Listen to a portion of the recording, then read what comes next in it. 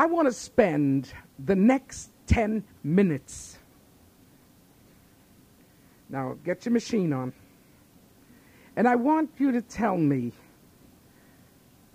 in just a second, what was the most beautiful thing your mother ever told you that has stuck with you till today? Something that when she said it to you, yeah, Ma, yeah, you know, mothers can be nudges, you know. Now, what did your mom say that stuck to you till today? Matter of fact, let me tell you something. What she said formed character in you, and you didn't even know she was doing it. What is there? Tell me just a phrase, just a sentence, just an idea. No sermons. That's mine. You're just going to tell me. I want to know. Anybody? Who's first? Who's first? Yes, darling. Loud. Get up loud. Yes. Ah. Yes. Ah! Listen to what she said. Well, say it again. Say it again. There's the mic. I want everybody to hear it. I was telling Pastor that my mother used to tell me that everything would come in time because I wanted to do everything real quick. And I say that to my daughter. And my daughter looks at me the way I used to look at my mother, like, you don't know what you're talking about. Like she has two heads. Like I have two heads. That is one of the greatest lessons. Todo a su tiempo. Everything in its time. Okay, who else has a miracle word for us? Come on. Come on. This should be popcorn and it should be bursting off the top of your Mother head. used to always say, love people like you want to be loved. Wow. Love people like you want to. That's heavy duty. I got goosebumps on that one. Yeah. Yeah. Because you got to know God to give those. Who else? Come on, quick. Quick. Nobody. All right, go up. Run up and down, brother. Like it were a circus. That's it. I want it like popcorn. Go ahead. When I was about 14, my household was a shambles. Yes. Nobody in my family knew the Lord. And I remember wanting my parents to split up because we just couldn't live in the house together anymore. And they were talking about it. And one night my mother pulled me aside and said, I took a vow before the Lord with your father that I was going to stay married. And she said it's going to take a whole lot more than anything going on here that's going to split us up. So we're going to stick it out. And my father hasn't had a drink in 25 years, and they're still together. Oh, so glory. It's stuck in my heart. Yes. You got to stick it out, the good times and the bad. Amen. A mother that believed in God's covenant in marriage, stuck it out, saw her husband sober up, and they're still together. Wow. Yes, my good brother. I came to the Lord very young, but it was still, new to me. But my mother encouraged me by saying, remember the Creator in the days of your youth. And it didn't make much sense then, but now that I'm over 40, I thank God for her. Amen. Anybody else? Put up your hand. Go ahead. That's it. Todo que el hombre sembrare, eso también segará. All right. Whatever a man sows, that's what he's going to reap. You know, that's a little chilling. The only thing is when you're young, you don't believe it. There's so many things you don't believe when you're young, but that's God's truth. Anybody else? Anybody else? My mother Okay. went on to be with the Lord 7 years ago, and I'll be celebrating her anniversary soon. But right before she passed away, she mailed me a letter. And in it, she said, time heals all wounds, but the Lord, there's nothing like the Lord who heals everything. Wow. Beautiful. Okay. 2 points. Yes, sir. First, that she never stopped praying Amen. during her entire Christian life Yes. for the salvation of all her children. And that has been accomplished. The second, as a young man, unbeknownst to me until I became an adult, she would check my arms constantly to see if I was using drugs. And I consider that to be love. Yes. Amen. Anybody else? Okay.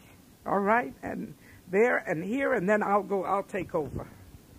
Oh, unless you got a real stirring My one. mother always shared with me to love your enemy, and then she always reminded me how it was like burning hot coals on their heads. Instead of doing wrong to them, just to love your enemy. Wow. That's heavy duty. Amen. Yes, we have one more, my precious lady in yellow and white. I remember one time when I was in Puerto Rico and that I was very young, a little girl, and my mother and we were very, very poor, and my mother was crying because she didn't have nothing to give us to eat. And it was raining so hard that day, and she was praying in her own way. And all of a sudden, this lady knocked on the door with a plate of food, and she said to me, "You know, never doubt that God will provide when you're in great need." Amen. Amen. There's a young man back there. And is someone here? No? Okay. Mm-hmm. All right, David. My mom used to share with me something that it was in Spanish, and I didn't quite know what it meant for quite some time because she used to sing it. And I found out, as I grew older, that she always wanted me to lift my eyes into the hills from whence... Yeah, cometh my help. I know it. Yes. I'll give it to you in Spanish. Alzaré mis ojos a los montes, de donde vendrá mi socorro. Mi socorro viene de Jehová. Amen. Amen. Amen. Now, anybody else? No, I don't want to leave anybody saddened. Okay. I got a tear in my eye when Bob got up because I was talking to him the other day. My mother never needed church, and she was always in church, because my mother had church every day. My mother got up every morning with her Bible and her hymn book, and until she sang 2 hymns and sang a few choruses, read her Bible, and then prayed for all of us by name. And she'd go down the list. This she did from the day I remember her until the day she died. She would go through this whole, and I used to look in the room and say, my mother's having, Mama, I laughed. They used to say, mi mamá tiene culto. Mamá no necesita iglesia, tiene culto. And my mother has a service. It's going on right now. And she always had extra hymn books, and she always had extra Bibles if you wanted to join her. We didn't join her. She was always alone. But hey, we've joined since, and we praise the Lord for that. Hallelujah. I want to say something. The scripture that's used today in your bulletin, and I will read this little poem because I think it's beautiful. Dear Christian mothers, sing your praise through all your busy, happy days. To God our Father, kind and good, for all the joys of motherhood. For that wee babe with smiling charm that softly nestles on your arm. For childish laughter gay and sweet, the sounds of little scampering feet. For that young precious merry mite who walks with hands in yours held tight. And for the all others older grown who've learned to proudly walk alone. For blessings often mixed with tears as they mature through passing years. And that deep joy that naught can dim when children give their hearts to Him. Fear not the coming day to face, for God will give you strength and grace. And hers shall be a great reward who trains her children for the Lord. Amen. Our children have a hard time with us, isn't it the truth? I think of the situations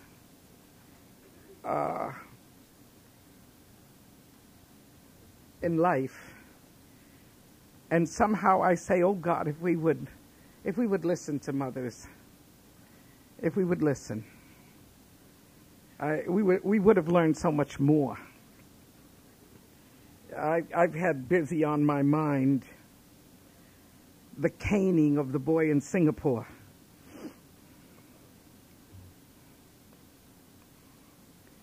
I think the people from Singapore must have come to New York City or Chicago or L.A. and must have seen how beautiful our cities are with all our graffiti. And I'm being sarcastic. sarcastic as I can be. We have a whole city, a whole nation painted up. We can't catch them day or night. And so one of our smart alecky kids goes over there and says, hey, he's going to do a New Yorker. And they stop him. And even the president calls up, Bendito sea el Señor. I'm sorry if you don't agree with me. That's okay. You know, you don't have to. We've never fought over words. You say, and because of President Clinton, from 6 it went down to 4. From 4. If he keeps screaming, maybe it goes, no, it's over. It's over. He got his 4, and he's doing satisfactorily. What I want to say, and what I want to say with all of my heart, is I'd rather go by what the Bible says than what anything people say. You know, after World War II, the soldiers came back, whether they came back from Japan or whether they came back from Europe or whether they came back from Okinawa or Saipan or any of the islands of the Pacific or anywhere, they came back with a mentality which was quite warped. And the warped mentality was that their children would get everything they never had. And every GI was very proud of the fact that his kids were going to have everything. And so Long Island was built up and a Levittown came to face it. And we gave our kids everything. And we are faced today with mass murders. We are faced today with mass violence. We are faced today with the ugliest situation a nation has ever seen.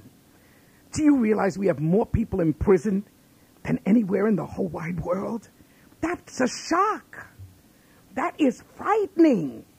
America the free. When I start to read statistics, and I know because I worked for 10 years in the correctional facilities of the United States, my heart just, if we don't get back to real law and order, which is the good book and the precious God, the good God and the good book, we're not going to get off too easily, because we are living in the worst stages of time. And you say, well, what was bringing up have to do with that? Well, it's a concept of life. You give a kid everything, the first thing he finds out is he doesn't have to work. Mom and Pop can provide it all. That's the first thing. And from then on in, I can't even start to tell you. I can't even start to tell you the horrors of bringing up children void of God. I can't even start to tell you. Why? Because the fear of the Lord is the beginning of wisdom. You want a kid with a little bit of brains. You want a kid with a little understanding. You want a kid that knows how to make decisions. You want a kid that, although he struggles, he moves toward character. He's got to have God. There is no other way. There is no other way. There is a morality out there. There are cultures out there that teach people how to behave and how to be good. But basic. It's not enough to teach, because there needs a transformation of heart and life. And that comes only when we're close to God. I praise the Lord this day. And I thank God for the fact that our children need help. And that help has got to come from mothers and fathers. And sometimes mothers are missing and sometimes fathers are missing. And this is where I feel the church picks up such a tremendous slack. And may God give us grace. In the Love Express, they asked me to write an article on family. And there are some upstairs that the ushers bring them down. And just take it home and read it. It's an article that will bless your heart about family. And I include in 3 full paragraphs the single parent family.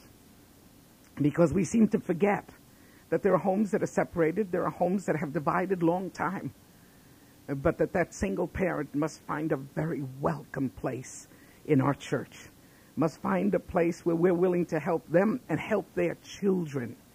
And this is why we teach the truth, and we send it home. And the kids come up with their little brown paper bags from the basement. Don't just take it and put it in their room. Ask them what it was about. Ask them what that had to do. Why did they paint that picture? Why did they bring up what they brought up? They'll know. They were taught. Makes me laugh. We have a precious friend, Ron. Here we go again. Bill Steiger. He's a beautiful Jewish man. We love him so dearly. And his boy came up from our basement, and it was the week after Easter, and the lesson downstairs was resurrection. And then he came up, and he was heartbroken, and he told his father, "Daddy, I got something to tell you." He said, "God died." God died. So Bill says, "Are you sure he died?" He says, "Yeah, God died. The teacher told us. And this is where he died." And then I looked at the picture, because one picture was like the cross, but the other picture was the grave. Okay? I said, but Jordan, that's his name. Jordan, he rose again. That's the empty tomb. Oh, yeah. Oh, yeah, he rose again. But that wasn't important. What hurt his heart was that he died. And I thought to myself, talk about children. Talk about receptiveness. Talk about they're sponges. And God's going to help us. All right. Now, the thought I have for you today, listen to this. This is in the book of Proverbs. And it talks about the mother. It talks about the woman. Proverbs 31. And we're going to start with the 25th verse. Proverbs 31:25. Oh, hallelujah. Glory to God. Bless his holy name. Hallelujah. She is clothed with strength and dignity. She can laugh at the days to come. In other words, she's not twisted and she's not out of it. She's not living on the stock market or on the Dow Jones. She doesn't care. Not that she doesn't care, but she's going to laugh at tomorrow. Why? Because her strength is in the Lord. Do you understand what I mean? Not frazzled. She speaks with wisdom, and faithful instruction is on her tongue. She watches over the affairs of her household. Ladies, mothers, you're in charge. You have a mandate. You are the commander-in-chief of that household. So don't let them run over you. Don't let them step on you, push you. No way. You're in charge. And she does not eat bread of idleness. It's not a lazy lady. Matter of fact, mothers have many hats today, and they wear them well. Now listen to this. Her children rise and call her blessed. Her husband also, and he praises her. Many women do noble things, but you surpass them all. That is volumes for the role of motherhood. You surpass them all. I love that. Charm is deceptive, and beauty is fleeting. Isn't it the truth? Okay. I'm thinking of all the help you need as you grow older. Oh, young girls, enjoy your pretty faces, complexions, and eyes that can see, and a body that doesn't need too much help. Ay, ay, ay, senor. Charm is deceptive and beauty is fleeting, very fleeting. But a woman who fears the Lord is to be praised. There's the secret. There's the secret. The secret isn't staying young. The secret isn't making yourself more beautiful. If it helps, use it, do it. But the secret is the fear of the Lord. The fear of the Lord. But a woman who fears the Lord is to be praised. Give her the reward she has earned, and let her works bring her praise at the city gates. And who sits at the city gates? Her husband. And they look at her and they say, "Sir, you have quite a wife." And you read this 31 chapter, you see this woman's in charge of everything. She can sell, she can buy, she can go out and even buy property, and does it well. Her light doesn't go out, and that's a spiritual truth, which is so powerful. What does it mean your light don't go out? It's that God's light is in you all the time. You're able to see. You're able to see. And you're able to keep, listen, a mother's vigils are way into the night. Way into the night. I developed a paranoia about the welfare of my children. Developed the fear of driving. And they were all 16-year-old drivers and sneaky 15-year-old drivers. I mean, no license, no nothing, and they were off with the car. But, and I was always, and I remember being so frightened that I would literally get sick when I knew they went on long trips. What I was doing was overshadowing them with my fears. You know, when you've been in 6 or 7 accidents, there is a situation, a mental situation, which isn't too healthy. And I have had to learn, listen to what I've had to learn. I've had to learn to turn it over to the Lord, because I want to live a few more years. I want to live calm. I want to live peaceful. So they're going to Japan. Who cares? Señor, llévalos. Take them, Lord, and bring them back. And if in the interim they go, Dios dio, Dios quito, bendito sea el nombre del Señor. And they're going with the Lord. I have no fears. I have no fears. My children will go with the Lord. And that has to be your sense of security, because it's terribly important. Because mothers live a time where your nerves are all at edge. They borrowed the car. They went out at night. It's 2 o'clock in the morning. It's 3 o'clock in the morning. They're not home. Where are they? And then, all the headlines, crazy people out there. So what can I tell you? But trust the Lord with all your might and with all your understanding. It's a big job. It's a tough job. And what I love about this job is that when you're telling your kids all of that, the only thing I used to get is, oh, ma. I don't know, my kids must have been brought up on some kind of farm, because they never spoke English. They were grunters. Please, ma, please. The pleases with their eyes open and the shoulders dropped. Yeah, please, ma. And I just, but that's okay. That's okay. What's nice about living today is that they're all in their own houses. They have their own wives or husbands. They drive their own cars. And I couldn't care less. Really. Not one of my grandchildren have ever run up to me with love. Never. I've never had a grandchild go, ay, abuelita. No. My grandchildren go, oh. Then I hear their parents say, go give grandma a kiss. They have to sweat out the kisses to grandma. But listen, it's okay. You know why it's okay? Because I know God is in their lives. I don't live off of what anybody gives me. I live off of the grace of God. He loves me. So my love is really satisfied. I'm overflowing with love because of my God. And I have to tell you these things because it's important to me. Like some people say, you know something, you're like indifferent. No, I'm not indifferent. I'm just never seeking anything from anybody. My God fills every ounce of my life, every ounce of my world, every ounce of my existence.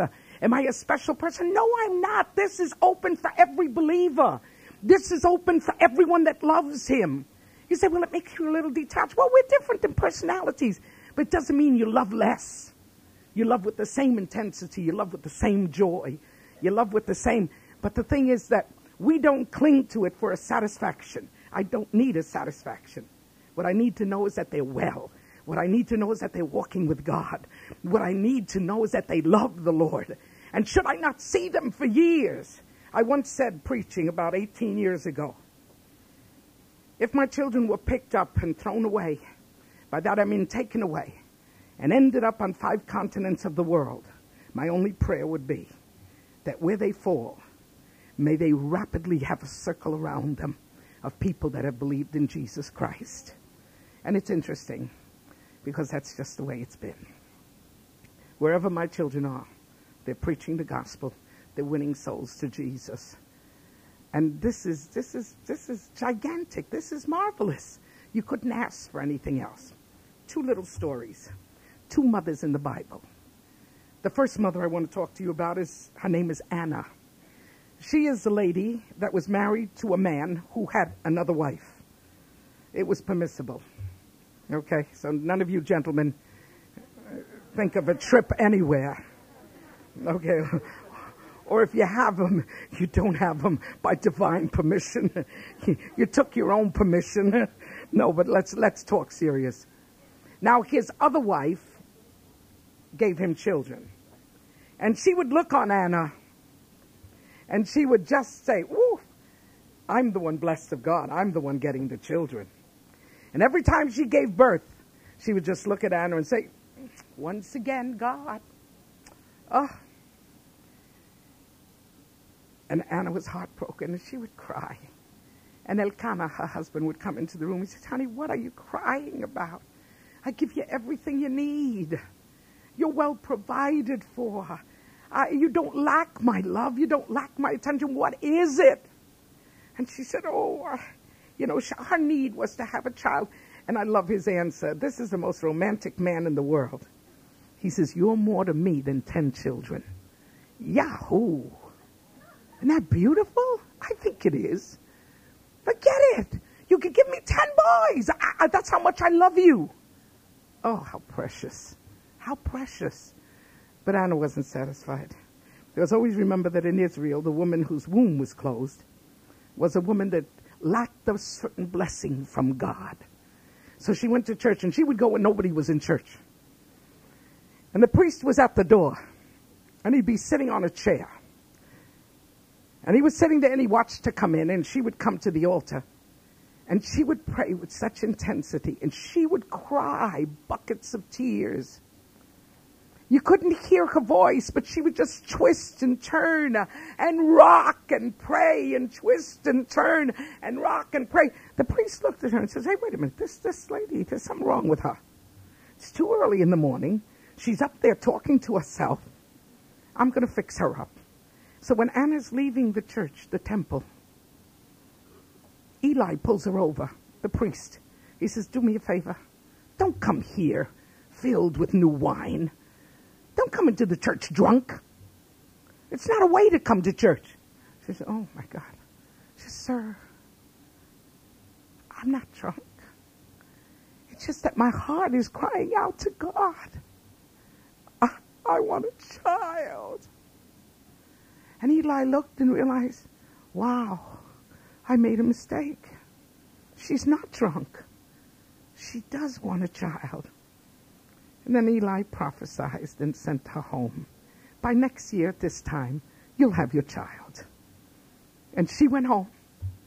She got pregnant and didn't show up again for almost 4 years. 3.5 years. Didn't show up again. Because when she was crying at that altar, one of the things she said to God is, "If you give me a son, I'll bring him back to you. I will give him as an offering to the temple." So the scripture says that when he was, in Spanish it's destetado, when he no longer breastfed, and I imagine he was potty trained, she picked him up and she brought him to the temple. Now here is a 4 or 5-year-old young man, and he's walking to church with his mother. And she noticed he's walking different because she's got like a little suitcase. She's got like a little pouch with all of his things. And she goes to Eli. Can you imagine the priest? This is the most interesting story in the world. She walks in and she said, "Do you remember me?" "No, I'm old. I don't remember anybody." "Well, I'm the Oh, yes. And this is my son. And until he was weaned, and until he was ready, I told you I would bring him to God's house. So here he is. He's yours." First of all, he's got 2 sons that are bandits. He doesn't even want to know about them. And there somewhere, God knows where. And in comes this little 5 or 6 year old, and he's going to live with Eli. And I can hear Eli say, listen, you know, we make promises to God, but you don't have to keep them, because that was like a spiritual promise. So you brought him, I'll lay hands on him, we'll pray for him, you take him home. No. Oh, no. This is an offering to God. And when Eli realized he had to find a little room and a little cot, and he says, okay. He says, now wait a minute, I got to give this kid some work to do. So they let him light the candles that lit up the temple. And that was his first job. Isn't that sweet? Little boy lighting up the candles. Can you imagine everybody coming in to see the priest say, hey, who's this kid? New altar boy. That's what he is. He says, well, where did you get him? Well, he kind of told the story. Hey, every mother you pray for is going to bring their kids here. You're going to have a kindergarten. No. This is, hey, come on. Leave him. He's good. He's good. He helps me. Eli's growing old. He's a very, very fat. And he's in his last days and having a lot of trouble. What a blessing that little boy must have been to him. And there he was. And God started to speak to Samuel, because his name was Samuel, forgive me. Anna's child was called Samuel, placed in the temple. Then God started to speak to him. And God would wake him up at night, Samuel. And he thought it was Eli needing him. So he'd run right into Eli and he'd tap Eli. He says, I'm here. Is there something you want? Eli opened one eye and says, kid, do me a favor. Go to sleep. I haven't called anybody. Now this happens 3 times. And finally even Eli realizes, hey, wait a minute. There may be something to this. So then Eli says, well, listen, the next time you hear the voice, don't come to me. Just say, this is your servant, speak to me.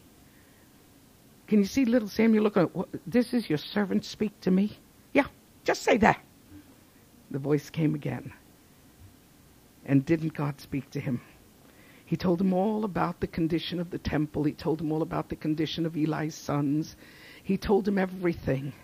And it was so unbelievable.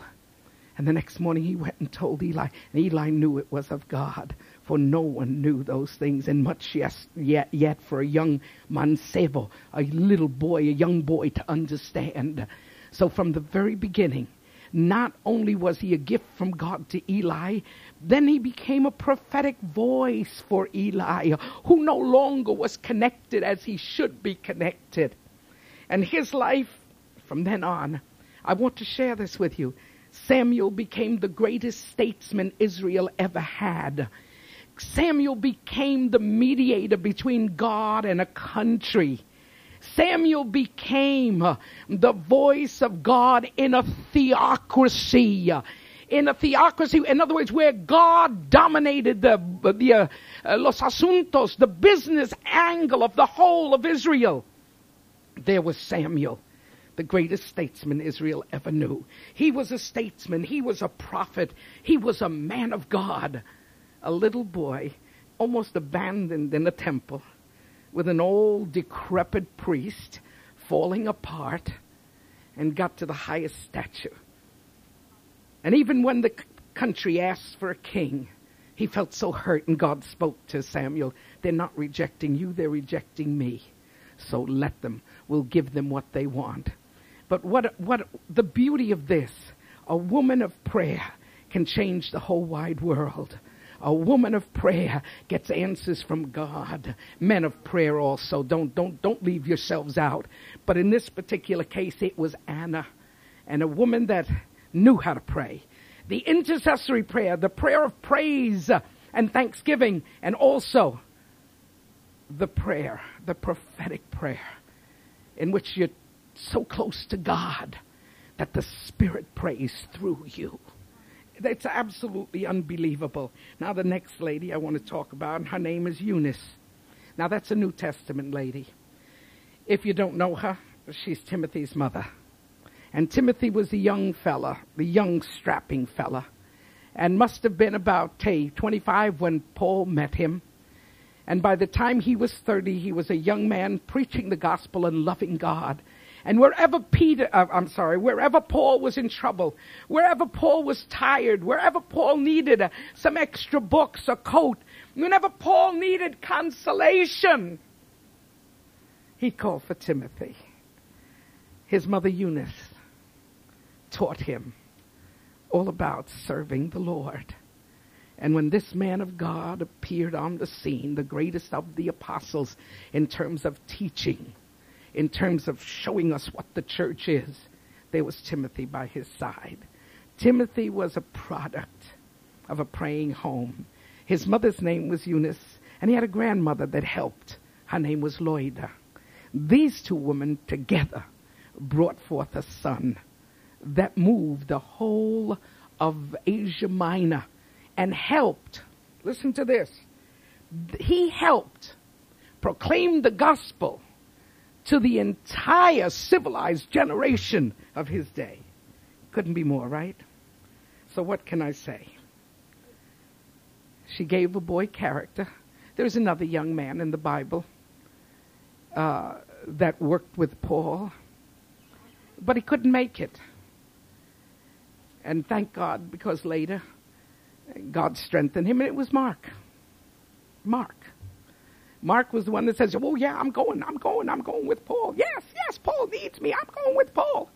And once the stonings got tough, and once the walk got tough, Mark says, I'm going home. I want my mama.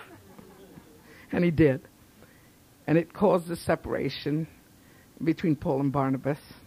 But that's okay, because then Paul took on another companion, Silas, and Barnabas took Mark. And it worked out well. There are some things that work out well.